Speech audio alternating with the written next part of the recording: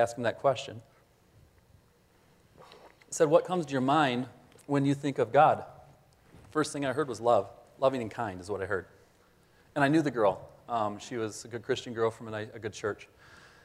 And so I took liberty because I knew her. I wouldn't have done this probably if it was somebody I didn't know. I said, that's interesting. I heard you say loving and kind. I said, what do you think a teenager in the Sudan, and I don't know, I think this would be appropriate, but I mean, who just witnessed his mother and father being hacked to death with machetes because they didn't believe in the God they were supposed to believe in over there. I wonder what his response or her response would be when you say, what's your perspective of God? And it was just sobering. I didn't plan on doing that, but I mean, it just was because loving, kind, well, those are true. We can know this, but why? But what do you think about that? Put yourself in a different situation. Last year, I had the honor, but I was in fear to do so. I was able to pray over 2 pastors from northern Nigeria that were here in Plymouth, Massachusetts. I was down there. Interesting circumstances why we were even in the same place at the same time. But we got to hear their testimony as directors of OAC, the ministry I'm with. And these 2 pastors shared how the struggles that they're having. And they had, I think, 63 different people in their congregation that have been martyred so far. And they had 200 children that they were trying to feed. They're starving too. They're trying to feed. They're trying to house because they have no parents. And this is true. 2 days after, they were only here for 2 weeks in the States. 2 days after they came here, they received word that their church had a suicide bomber blow himself up in their church and lost 15 more. So I wonder about now this congregation, me, as we put some perspective on that. Because this is where it's leading. I want to get our minds thinking a little bit on this track. Can you imagine a person who comes into that church in Nigeria looking at the carnage, the suffering, true suffering? You may know the Lord personally, but you hurt with these things, right? So, obvious question for the bystander is, what kind of God do you worship here, right? Well, he's a loving God. Loving? Right? No, he is. Well, then, man, he ain't powerful. Because look, this is love, right?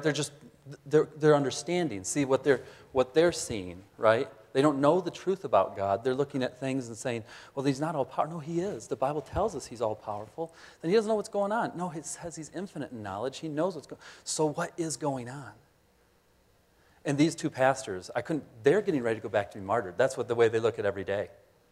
And then they asked me to pray for them before they left. I'm like, God, I don't even feel like an evangelist right now. You know what I mean? It's just like, I am humbled to be in their presence.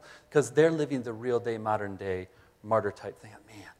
So, this is a verse that they would have shared right here. It says, I will proclaim, Deuteronomy 32 and 3 and 4. It says, I will proclaim the name of the Lord. His work is perfect, for all his ways are justice. And God is a God of faithfulness and without iniquity, just and upright is he. The questions we have about God when we look at things going on around us, and sometimes they're not as much questions as accusations when we start to point at God, is because we have a man-centered world. We just do. We as humans, it's nature, it's natural. If you don't, God has done a big work in your life, So these questions aren't usually asked from the right standpoint. But here's something I want you guys to consider. I wrote it down. And I'll try to re-say it a few times. I think this is good. This is really what I want to give you guys. Just as you're getting ready to make that next step, you're getting ready to go out into uncharted waters for you guys. And all of us can be encouraged with this, I think. It says, here I wrote down, do you view God's character? Do you view God's character through the lens of your circumstances? All right, so do you view God's character through the lens of your circumstances, or your circumstances through the lens of God's character? It kind of rhymes. Hopefully it still makes sense. Do you view God's character? Who is God? What came to your mind? Loving, kind. You're correct, but why? If it's because, for me, I thought of this morning. I have never been admitted to the hospital. Never. Health. I've never missed a meal because I didn't have the means to feed myself, right? Wealth, right? I could preach a different message. But what happens if I'm viewing God's character through the lens of my circumstances, and guys, I have a silver spoon. I'm in the upper 1% of the world. I just think about it. And if I view God is good, He is loving, He's kind, He's a provider, He's a protector, and then, next week, right, I find myself having want financially. What I have, stage 4, what? I felt fine just 2 months ago, right? Now who's God? Well, evidently, He fell off the throne. Or what? It can shake you. So this is important. How are you viewing God, His character, through the lens of your circumstances? My circumstances tell me what God is like. Or, better, do you view your circumstances through the lens of God's character? That's really the message this morning that I can hope can just kind of linger in the back of your mind. Because quite honestly, we look at the life of Job. I spoke down at the director's conference on Job, and I thought, because God convicted me. I'm sitting here meditating on the life of Job, and I thought, wait a minute, I do have a silver spoon. You know what I mean by that? I just have a perfect life. I shouldn't be able to complain about anything. And here's Job, a very wealthy guy with a big family, and as far as we know, everything's going well. This is not part of my notes, so this comes out of Tim's time downstairs. But can your faith grow in times of prosperity? We like to say, no, it's by the testing, right? James says that's what, but I think, yes, it can. And I don't say you guys' lives are perfect. You have your own, I don't know what, but even in the good times, Job's faith grew. He knew God. Because when the trials did come, he was able to stand. For I know that my Redeemer, like he didn't curse God and die. Because while his circumstances changed, God didn't. And he was trusting in the God of the promise. Man, I got to go through the covenants, all the covenants at one of the public high schools I'm in this year. The promise. God wants us to trust in him. So I'll do this paint here. We'll kind of fly extremely high. But just to give us a picture, because sometimes the pictures will bring back the message as well. So I'm going to put this dude on the board. I'm sure it's not a mystery who is this guy here? Anybody? Out loud, come on now. Joseph, you guys got it. So Joseph here, you know the story of Joseph probably. I'll put his name up there for all of those who didn't hear. Joseph, he was born into a big family, right? And it says he was beloved of his father. He was quite honestly the thing we're not supposed to do as parents, his favorite, all right? So he's his dad's favorite. He's got these brothers. His dad makes him a special robe to just show emphasis that God's got his hand on you and whatever, but he's special, okay? And then Joseph is not only special of his father and all this, but he's getting these dreams from God. So that kind of sets you apart, right? And he's saying, God is telling me these things. He goes and tells his brothers. He says, he's not a politician in my view at all. Joseph is dumb, really. Quite honestly, he tattles on his brothers. And so he's not trying to win their affections, I don't think. So anyways, he has this dream. Hey, guys, we're out, we're out collecting the straw, whatever, and we were binding our sheaves together. My sheaves stood up, and all of your sheaves came over and bowed down, this kind of thing. He tells them this dream, and the brothers hated him. What are you telling me? You're going to rule over us? You're going to reign over us? And then, the other dream and stuff with the stars and the moon. Man, mom and dad even, right? This whole thing. And even then, his dad's like, you might want to rein it in a little bit, because he doesn't win any friends here. So anyways, they hated him. So as it goes on, now this is like the silver spoon aspect of his life right here. And quite honestly, he's probably a late teenager here. But one day his dad tells him, Joseph, I want you to go. I'm kind of just flying real high and fast over this stuff. But Joseph, I want you to go. I want you to give me a report on your brothers. So he packs up whatever he needs and takes off. His brothers see him coming from a distance because he's got that coat, the only one in existence. And they devise a plan because they hated him to kill him. This is for real. They really hated him. So they devise a plan. Reuben, the oldest, says, no, let's not kill him. I mean, the Bible tells us he didn't have quite as evil of a heart, I guess, towards his brother. He said, let's throw him in let's see if I can do this. Let's throw him in a pit. And I guess Reuben was going to come back later and let him out. But Joseph is about to be tested. You guys have had tests in your lives. You have. I mean, many tests in school, but just different tests as well, right?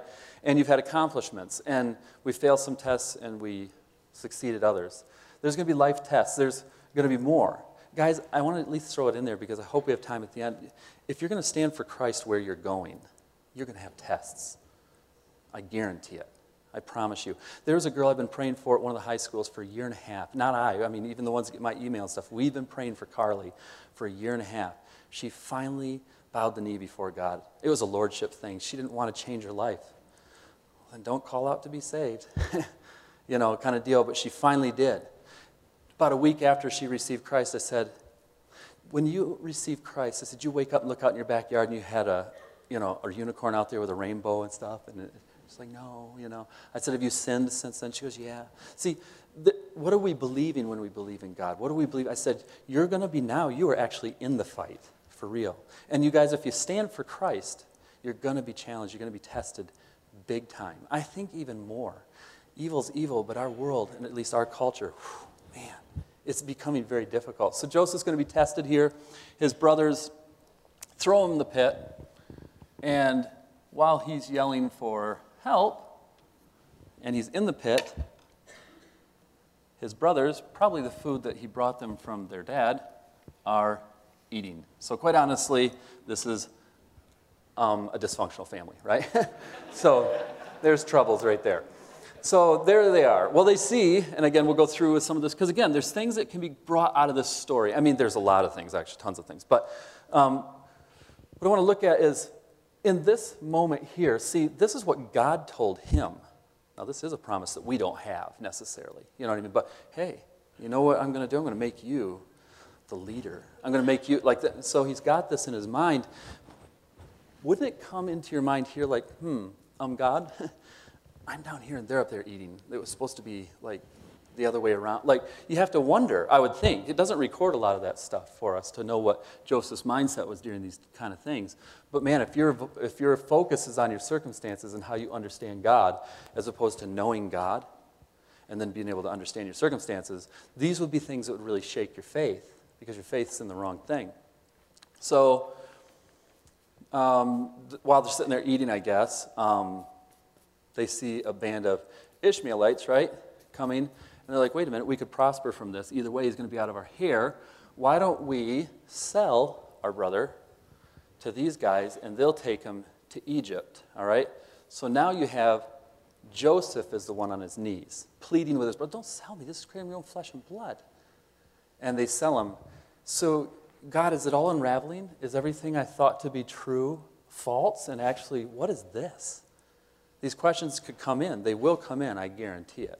Not in this form, probably, but they will. So, as the story goes,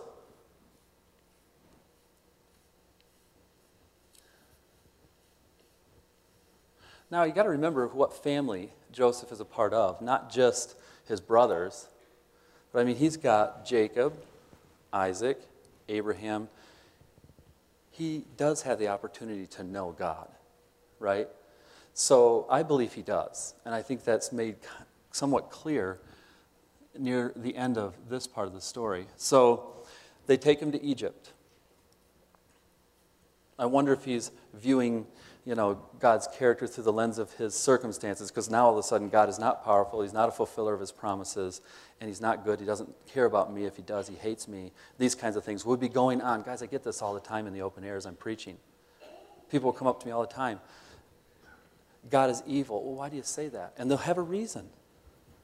God is good, but he must not be powerful. But I know he must be loving because he's a God, and he's a good God, but he just isn't. Why is there evil? All the stuff that goes on. These are questions that if you don't know God, guys, I don't want to miss this. How do we get to know God? How do we get to know God so that when these things come, that we can stand? That happens through this right here. Let him talk to you, right? Let him communicate to you. This doesn't happen while it's on the shelf. It just doesn't. Come to church. Don't miss that. I tried to encourage some of the high schoolers that don't have a church, because it stood last week for all the high schools, and I'm in 4 of them. And guys, listen, if we left a plant, a real one, in the schoolroom over the summer and no one watered it, it would be dead in the fall. Like, we don't want to unplug. You have to connect with a local body, these things that God has given us so that we can have health and strength to weather these kinds of storms. But get to know God. That's the most important thing. Know who he is so that your circumstances don't dictate your thoughts of God's character. So now, he is sold as a slave to Potiphar, captain of the guard. And it says in chapter 39, I think, but of Genesis, that The Lord was with him, was with Joseph. You're going to see the faithfulness of God in all these things. The faithfulness of God. I don't know if I dare say I won't have time, but to just look at the covenants of God through the Old Testament and the fulfillment of all of that in Jesus Christ. And you look at his faithfulness. Guys, understand that God is the center, and we get to be a part of this thing and know what that relationship is. You can stand. I'm not talking from a lot of heartache. I've not had a lot. I'm talking from the promises of God. I know this. I know what he's promised, and I know what he's not promised. So if the time comes, guys, I saw a movie last week where they were taking this lady and they put her in a 2x2 square by 6 foot deep cell in Mali, Africa, I think it was in the movie. But she was taken captive, and they put a wooden grate over it and some bars and chains. I'm thinking, that's alone. You know, and I just had this probably because I'm preparing a little bit for this more, but what would I do? I mean, for real, we like to think we stand. What would you do? What's your mind going to say? What are you going to tell yourself about this relationship with God? Guys, it could happen. It could happen to us here. Okay, so we just don't know what's waiting ahead of us. We know the one who does, and we know the one who's promised to be with us and not forsake us. So God is with Joseph. He ends up bringing him to an influential place as a slave in his new home, Potiphar's home, and he now has power. Potiphar gives him everything to control and take care of in his home because he trusts him, except obviously his wife. And you know the story. Now, I would say this too. Some of you guys may rise to power. You may have influential places in our government or whatever the case would be. With power comes temptations that are different. That they just are. And you'll see that. Look at the politicians and things like that that have power. You're going to be tempted. You're going to be tested in different ways. It doesn't matter, though. We're all going to be tested. So this is the thing. When these temptations, when these tests come, how are you going to stand, and what's your perspective of God going to be? You guys know when Potiphar's wife, Potiphar's away, and she has evil intent. And I won't get into this too much as far as the realities of how much of a temptation this would have been for any natural human being, right? But you're talking about a slave having an opportunity to do evil.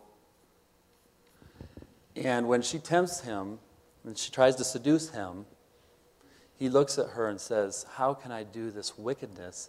How can I do this great sin against God? So he stands, guys, this is the thing. Sometimes we as Christians, we will do the right thing. We'll actually win a battle. And Joseph's winning a battle here. No, I'm not going to do what I know is evil in the sight of God. And then she forces kind of thing. He runs out, and you know the story. But he does what is right. Check this out when he does. Of course, she gets angry, makes up a story. Potiphar comes home. And then Joseph, the one who did no wrong, right? He did what was right in the sight of God.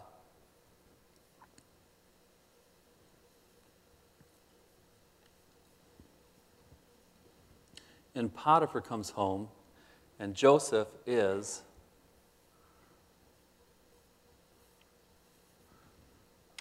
wrongly judged. This will be hard enough here with the brothers and the, but to actually do something in the sight of God that's right. What you do in secret, he'll reward openly, kind of comes into our thinking, right? And this is what it means to reward openly. That's where we get in trouble. And this is what it means to be blessed of God. And this is what it means to be rewarded. And this is what, because this is not a reward. Well, that's his consequence. I didn't do anything wrong. So, man alive, this would be a test, in my opinion, because instead of, she what? You what? Thank you for being an honorable man, right? Instead of that, he condemns Joseph to prison. And the thing is, we read these stories so quickly, right? He was put in a prison.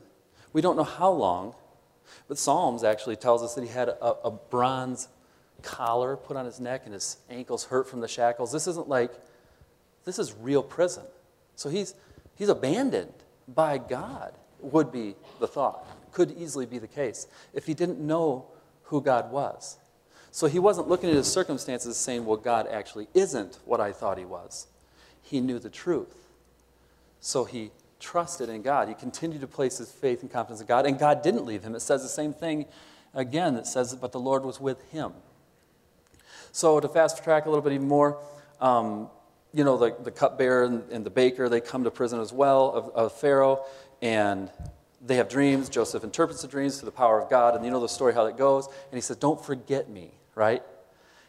Well, you guys know it was 2 years later? 2 years from when the cupbearer and the baker got out of prison and everything that he said would come true came true, until they mentioned Joseph to Pharaoh after Pharaoh's dream. These aren't short tests. These are long things. God, I don't see your hand in this. I'm a prisoner. No one's bowing to me. I'm a slave. No one's bowing to me. This is not even the fulfillment of what I understand you saying. It's for my life. It could shake your faith.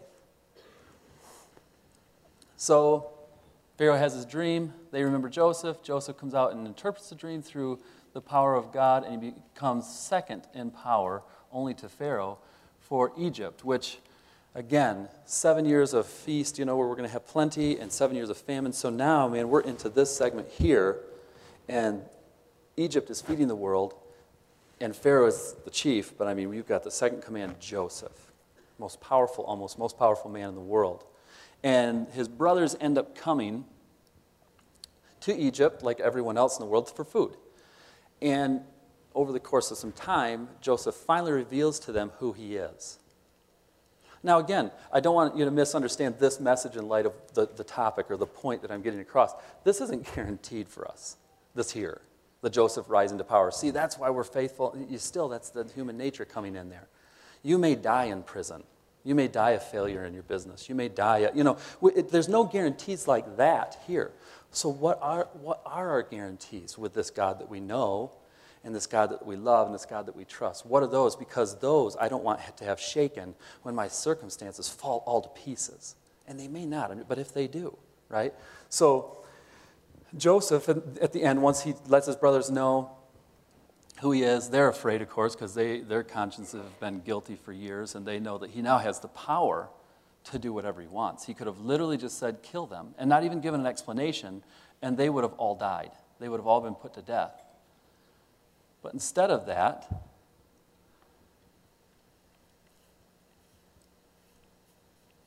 he shows them forgiveness, right?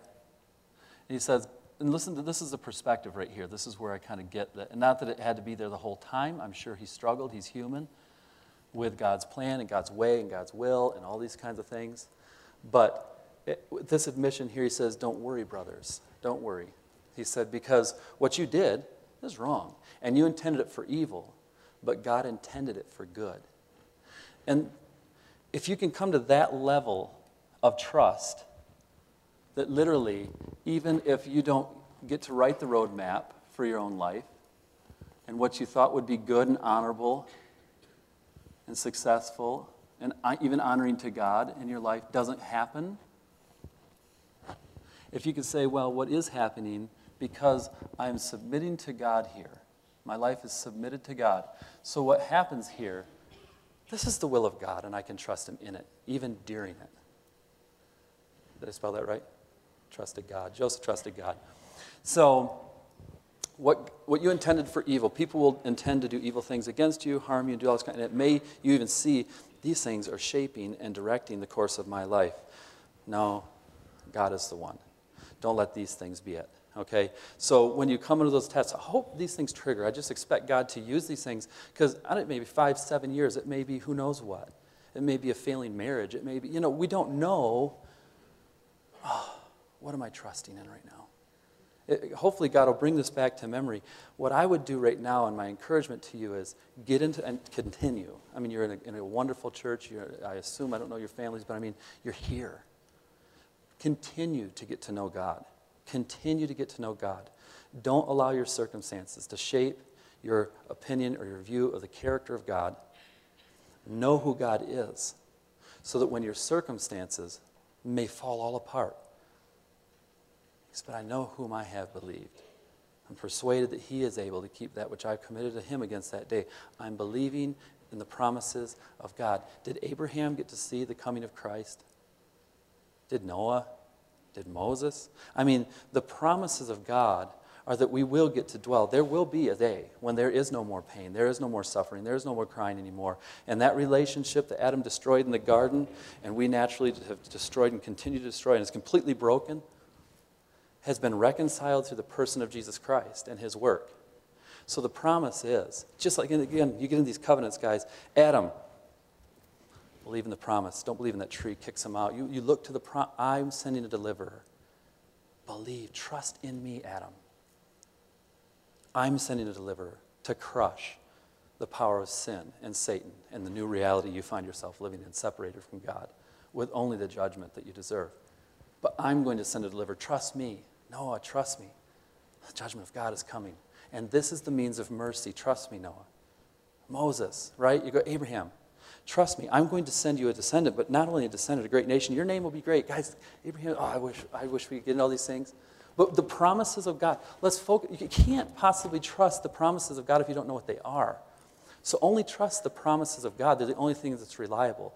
There is no promise of health in time, wealth in time, comforts. That's not a promise that God gives us.